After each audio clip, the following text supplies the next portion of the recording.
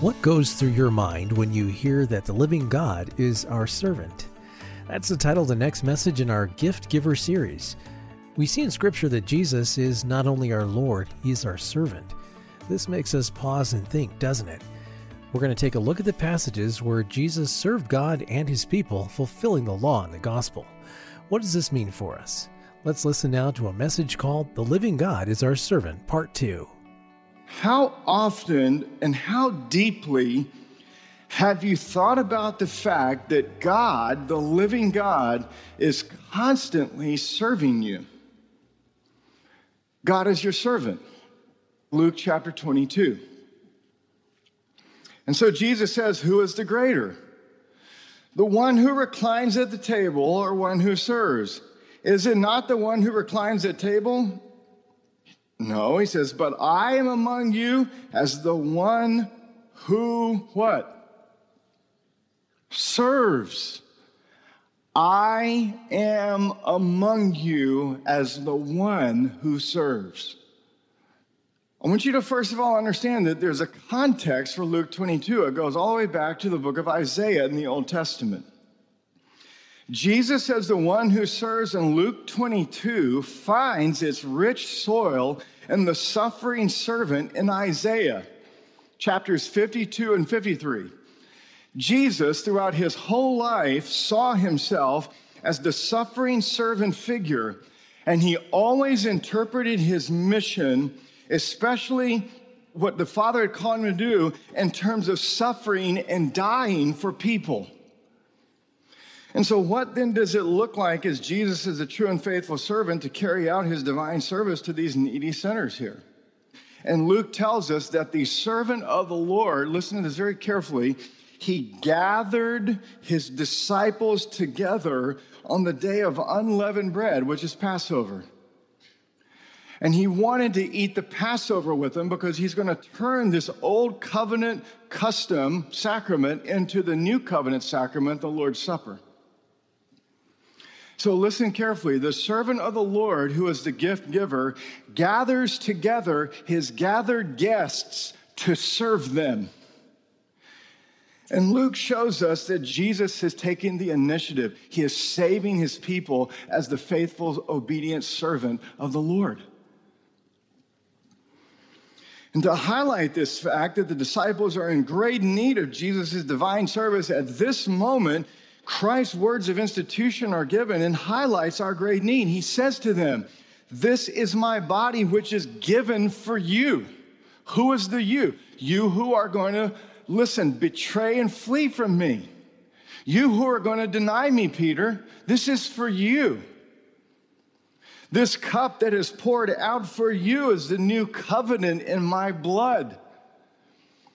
And so the Lord's Supper that he institutes here in Luke 22 was signifying seal that Jesus, on the day of unleavened bread, the Passover, he is the sacrificial lamb through which God will pass over the sins of his people. So what is Holy Communion? What is the Eucharist? What is the Lord's Supper? It is a sign and seal that God's wrath, his anger, has passed over us. That Christ has endured the cup of God's wrath so that we could drink the cup of salvation. That's what Jesus is doing here for needy sinners. And then Luke, look at chapter 22, verse 15. He adds this little detail, which is very interesting. He says that Jesus earnestly desired to eat the Passover meal with his disciples before he suffered. He earnestly desired this. Now look at the contrast that Luke is giving us. In the midst of betrayal, sorrow, agony, Jesus, the faithful servant, still earnestly desired to serve his people. That's grace. Grace, mercy, long-suffering are the forms of God's loving service to needy sinners. And surely God's long-suffering in relation to sinners is abundantly highlighted here in Jesus' loving service to his disciples, is it not? How many of you are immensely grateful for God's long-suffering mercy and grace toward you, a needy sinner? That is the form that his love takes as a servant toward you. Were he not long-suffering toward us, his patience would run out, and you don't want that. And then we see Jesus' divine service is highlighted by the fact in Luke 22, 17 and 19, that at the Lord's Supper, as he institutes the new covenant and he fulfills Passover and transforms and institutes the new covenant in the Lord's Supper, the sacrament of Holy Communion, Jesus' divine service is highlighted by the fact that he gives thanks in the midst of temptation to quit, desertion by his disciples, and betrayal by his friends. He's giving thanks. Now, admittedly, Jesus is following the order of an ancient custom of the Passover feast. The Passover feast would always begin with a prayer of thanksgiving by the head of the house, and he would drink the first cup of diluted wine. And yes, it was real wine. It wasn't grape juice. It was real wine. And the head of the house would drink this and give thanks to God. But Jesus, giving thanks at this Passover meal and turning into the Lord's Supper, is doing something much more than following an ancient custom. I want you to listen to what he's doing here. By giving thanks in the midst of all of this sin, Jesus offered as the faithful, perfect, obedient servant. He answered back to the Father with perfect gratitude on our behalf. On behalf of 11 ungrateful, disputing, arguing disciples who were glory-seeking for themselves, who had no thankfulness in their hearts whatsoever, he was thanking the Father on their behalf. They were invited to his Passover meal to be served by him. What grace! And while demonstrating grace, Jesus rebukes his disciples for posturing in position and power. Luke chapter 22, verses 25 and 26, he does rebuke them. And he insists that the greatest in God's kingdom is the youngest. Now, what does he mean by that? When we read that in the passage, the greatest among you is the youngest. What did he mean by that? We have to understand the first century culture they were in. It's just a cultural custom. Back in that day, in that culture, if you were the youngest, you were the least in honor. And in shocking fashion, Jesus applies his teaching to himself. He says, I am the least in honor among you. His humiliation, his suffering on behalf of his people. God in human flesh, humbling himself, right? Least in honor. As the 12 reclined around the table, arguing about who has the greatest honor, Jesus says, I have the least honor among you. And having just literally served them in the Lord's Supper and fulfilled Passover and fulfilling the Mosaic covenant, keeping the law perfectly on their behalf, they have no idea he's even doing this to win their righteousness for them. He looks at his disciples and he says, for who is greater? The one who reclines at the table or the one who serves? Is it not the one who reclines at the table? But I am among you as the one who serves. This is shocking. Christ's self-disclosure summarizes the essence and purpose for his coming to this earth. He came to be a servant.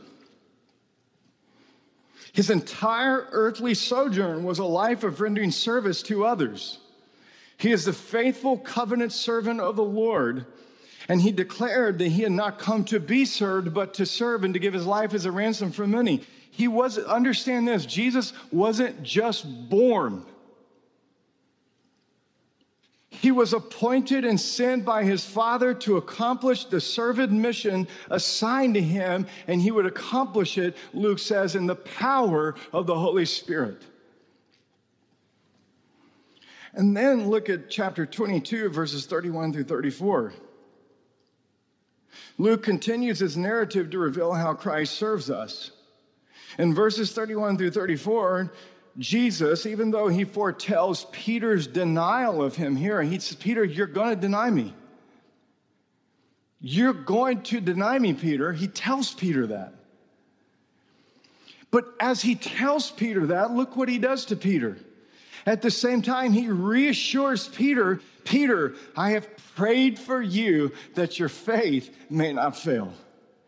Now look at all that is going on in the busyness of all this with Jesus, surrounding Jesus. And he can remember this detail of Peter. Peter, you're going to deny me, but don't worry, I'm serving you, Peter, and I've taken care of that too. I've prayed for you that your faith may not fail. He's serving Peter. What a lesson in divine service. Jesus is gracious, preserving service. This is the doctrine of preservation of the saints. We thank God for it every week in our service. Lord, thank you for our creation. Thank you for our preservation. This preserving service is intended to equip Peter for effective service in the future, because in verse 32, look what Jesus says to him. Peter, when you have turned again, strengthen your brothers. People who are restored from sin know how to strengthen others. People not restored from sin have no clue how to serve sinners. What a lesson in gracious restorative service to those who fall badly like Peter. He just tried to chop a man's head off, and he just denied Christ 3 times. And the servant of the Lord says, Peter, you're going to deny me. Take heart. I've prayed for you that your faith won't fail. I am preserving you, Peter. And then look at Luke 22, verses 35 to 38. Jesus is the faithful servant. He reiterates his mission to fulfill Scripture and his mission of redemption. He says, when I sent you out with no money bag or knapsack or sandals, did you lack anything? They said, nothing. He's serving them. They didn't lack anything. He took care of everything. He said to them, but now let the one who has a money bag take it, and likewise a knapsack, and let the one who has no sword sell his cloak and buy one. For I tell you that this scripture must be fulfilled in me. And he was numbered with the transgressors. For what is written about me has its fulfillment. Jesus fulfills the whole Old Testament. We'll come back to that in just a minute. Luke chapter 22, verses 39 through 46, Jesus as the faithful servant is agonizing in prayer. He's overcoming temptation. He's giving perfect obedience to the Father's will, not giving in to temptation as you and I do. Perfectly obeying the Father's will on our behalf, interceding for his disciples while they slept from sorrow. And so the contrast here that Luke shows us, Judas's betrayal, Jesus' arrest, Peter's denial, Jesus' mockery, Jesus' beating, his unjust trial, all of this further underscores his selfless divine service on behalf of needy sinners. When Jesus rose from the dead, this was the vindication that he was a perfect suffering servant. How do we know this? Because Luke goes on in his gospel to show how Jesus' service culminates in his crucifixion, chapter 23. In his burial at the end of chapter 23. In his resurrection of chapter 24. And at the end of chapter 24, his ascension, enthroned as the conquering king who has perfectly served. And so in his post-resurrection appearance, when Jesus comes back from the dead, look over at Luke chapter 24 as we bring this to a close. I want you to just see this as we finish. Luke is still showing us in his gospel how the servant of the Lord Jesus is serving his people to save them. And here Jesus in his post-resurrection appearances, he is still appearing, serving his people. And what does he do for those 40 days before his ascension? Luke tells you. He tells you exactly what he does. He is continuing to serve his people by teaching them. Listen carefully. In his post-resurrection appearances, he's preparing the church for his departure. And he teaches during those 40 days before his ascension the central importance of the church dispensing a word and sacrament ministry to its people. That's what he does. He instructs his disciples in a Christ-centered exposition of Scripture, and then he leads them to the table and serves them Holy Communion. Look at this in Luke chapter 24. Let's look at verses 25 through 27. Jesus says to the two disciples on the Emmaus Road, he says, "O foolish ones and slow of heart to believe all that the prophets have spoken. Was it not necessary that Christ should suffer these things and enter into his glory? And beginning with Moses and all the prophets, he interpreted to them in all the scriptures the things concerning himself." Look at verse 44. He says, "These are my words that I spoke to you while I was still with you, that everything written about me in the law of Moses and the prophets and the Psalms must be fulfilled." Jesus came to fulfill the whole Old Testament scriptures, and he instructs his disciples in a Christ-centered hermeneutic of the Bible. He unequivocally claims that the entire Old Testament, from Genesis to Malachi, is about him. Victoria went to her first chapel service this past week, and she texted me during chapel service. Yeah, I heard an uh-oh, that's exactly right. And I've just drilled in my kids to hate exemplary preaching. You know, be like David, pick up the 5 smooth stones of whatever virtue you want to come up with and slay the giants in your life. Sure enough, good old Southern Baptist moralistic preacher, because she's at a Southern Baptist university, which I swear my kids will never go to, but the Lord has a sense of humor. She goes, "Daddy, this preacher's talking to me about David." I'm like, "Oh no, what's happening?" And he is botching it, Dad. You know, I'm just going, yeah, she gets it. So I get out my Graham Goldsworthy book, and I start taking pictures with my turbo scan on my iPhone. And I take pictures of the section where Graham Goldsworthy actually describes how you read and understand the story of David and Goliath in the Bible so that you get Jesus in it and not be like David. And I sent it to her right in the middle of chapel service. I said, "Here, share this with that preacher when you get done." Jesus tells us, here's the point of that little story. Jesus tells us right here, he is the point of the Bible. What are you looking for when you read the Bible? Look for Jesus. He is the point. And he just told us that. It is only when we say all the scriptures are centered on Christ as the revelation of the triune God, so that in the Old Testament, everything about Jesus points forward to him, and in the New Testament, everything looks back in fulfillment about him. That is the only time you will be able to understand the Bible. And that's what Jesus teaches during this 40 days before his ascension. Then Luke tells us, I want you to see this, that after he instructed the disciples in a Christ-centered hermeneutic exposition of the Bible, Genesis to Malachi, there's no New Testament at this point. Remember, they had Genesis to Malachi.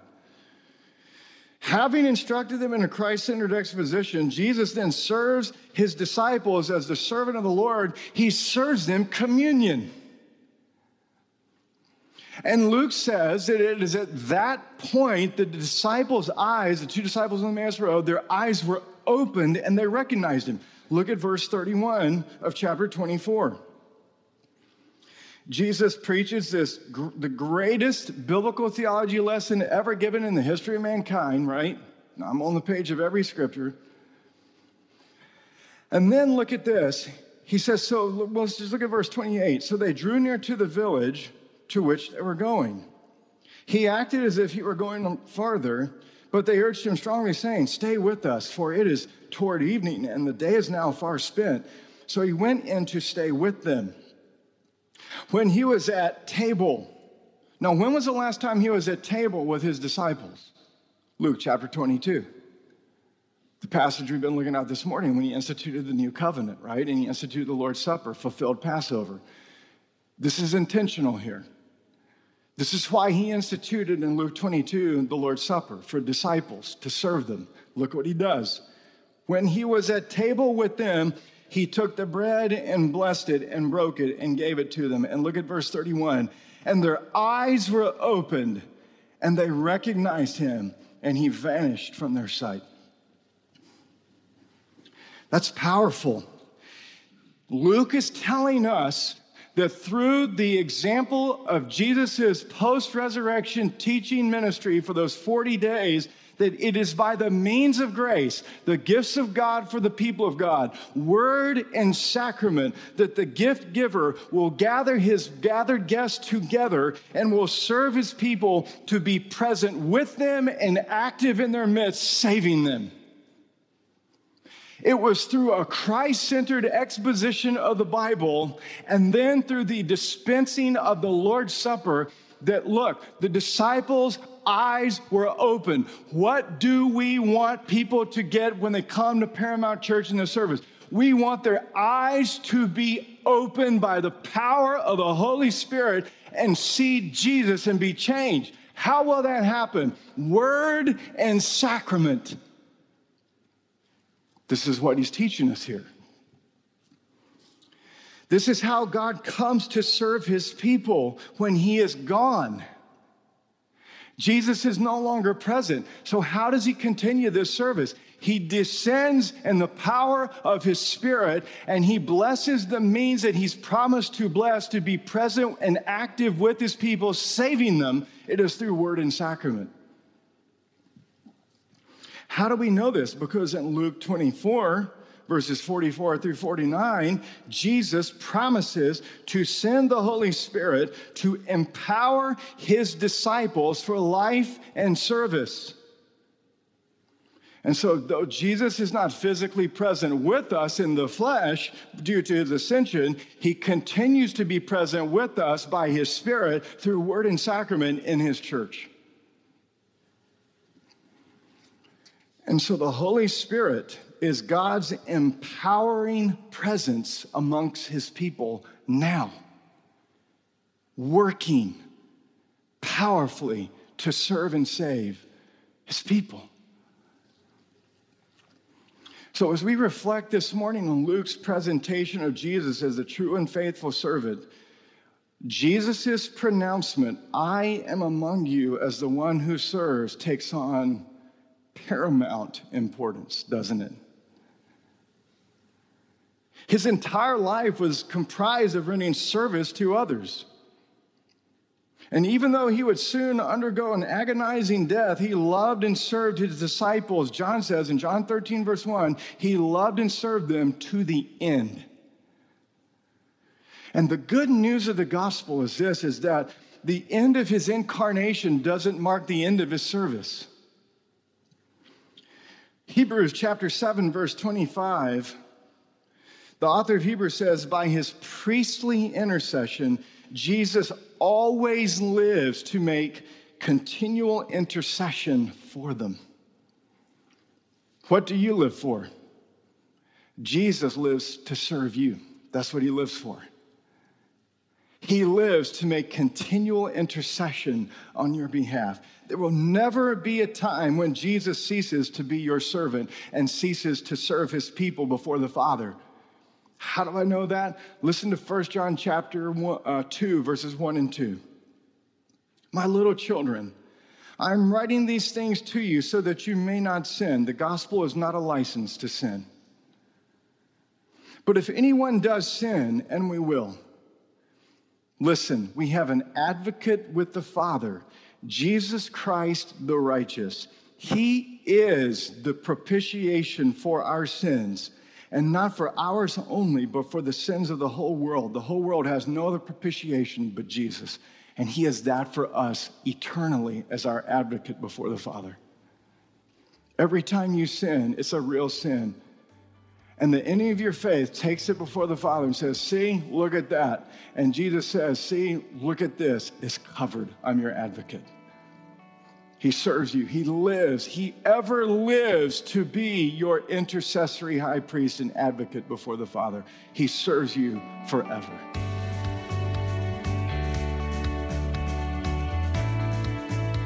Thanks, John. That's a message entitled The Living God is Our Servant, Part 2. More from the Gift Giver series coming up next time. The heart of Him We Proclaim is to bring you the gospel of good news each weekday. With each message, our prayer is you would hear, believe, and enjoy the gospel in your life. If you want to re-listen to or share any of these messages, you can find our smartphone app or locate our podcast by searching for Dr. John Fonville or Him We Proclaim. Him We Proclaim is a broadcast of Dr. John Fonville. If you would like to learn more about his local church in Jacksonville, Florida, you can visit ParamountChurch.com. Thanks for listening, and we hope you'll join us next time.